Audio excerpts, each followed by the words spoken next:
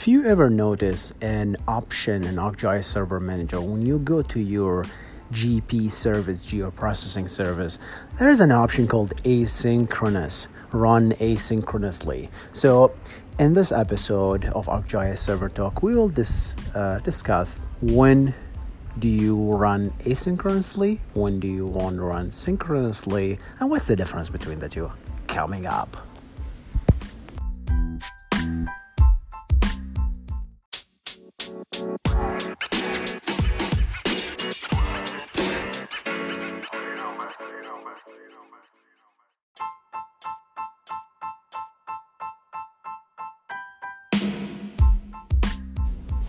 What's up, y'all? This is your host Hussein Nasser from iGeometry, where we discuss software engineering by example. Welcome to another ArcGIS Server Talk. In this episode, we will discuss the differences between asynchronous and asynchronous job.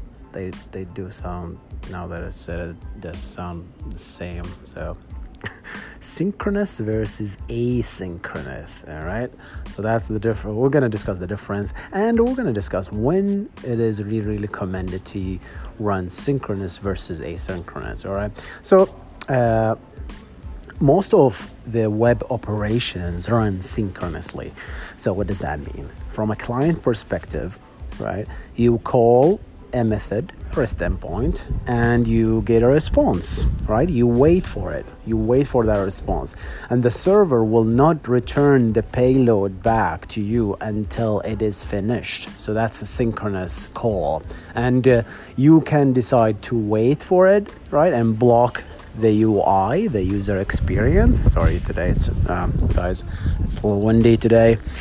But yeah, you can decide to wait a little bit, right, until until you get a response from the server, or you can decide to do it like asynchronously. You can do a lot of other stuff, but that's the client stuff, right?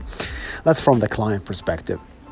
If you run it asynchronously, and when I say asynchronous, from the service level, right? The service, if you configure the GP service to run asynchronously, the moment you run that call that endpoint, you will immediately get a result, regardless how long it takes, right? It may take a day or an hour, right? But you will immediately get a result, and that result is a job, as a job ID, and tells you, hey, that's a job, check out with me later, I'll give you the progress, essentially. So that's the difference between synchronous and asynchronous service from the service point of view. So what is the difference? Like, when do, as a user, when do I use this versus this, right? So, and I'd like to think about it. Again, this is my personal opinion, right? I'd like to think of synchronous calls. If you, as a user, think, right, or the admin thinks that most of the functionality that the user will perform are small, and it will take it will be like quick 2-3 seconds, right? Then it's recommended to do it synchronously. If you think the request or the job will can run for hours, right? Then it is recommended to switch asynchronously, right? And the reason being, asynchronous job tend to have longer timeouts, tend to have like dedicated resources, and so all that stuff, right? And if you call an asynchronous service, right, there is a cost associated with it, right?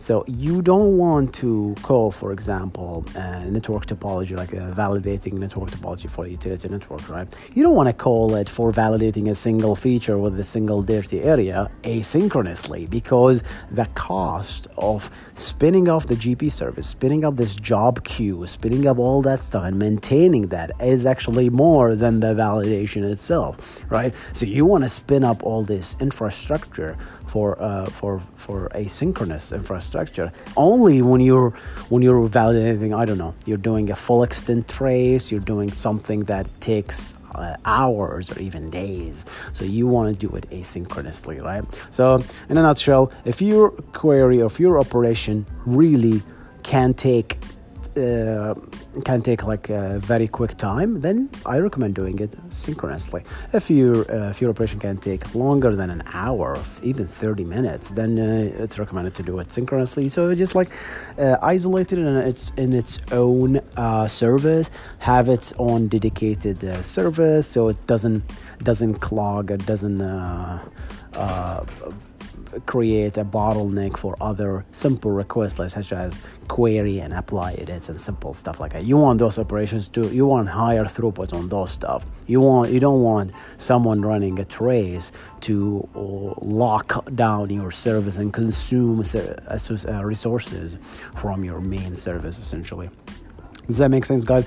So still, even with that, you'll say, he was saying, I don't know if I have no idea if my request, it's up to a user, really. The user can validate or does a huge request on a big area that will take an hour, but sometimes they will do it in a single feature. So that's why, especially with the utility network, you have this option to flip, right? You can do it synchronously or asynchronously. You can leave it up to the user, and that's the best part. Just let the user decide, right? I know it doesn't make, look, you have to now explain to the user what does asynchronous versus synchronous mean, and just by doing that, you put a lot of effort on your documentation. Right, from a documentation perspective, you have to document this clearly. You have to understand. You have to train. The more you expose things on the user experience, the more you have to talk about it, because it's going to be an option. People are going to get confused, and that's okay, I guess. But there's always a trade-off. If you hide that option, then you have to make the decision, and you have no idea how to make that decision from the back end, right? Well, I don't know how long it's going to take. I don't have that knowledge, right? I can't predict the future. That would be great, wouldn't it? But all right, guys, I'm going to leave you with that. Hope you enjoyed this episode. Thank you so much for subscribing to this podcast. I really, really appreciate it. And I'm going to say keep those plays coming, guys, and check out my YouTube channel. Check out this content. Really, really appreciate your support, guys. I'm getting a lot of love from you, especially in the last GeoConnects. Thank you so much. I'm going to see you in the next one. You guys stay awesome.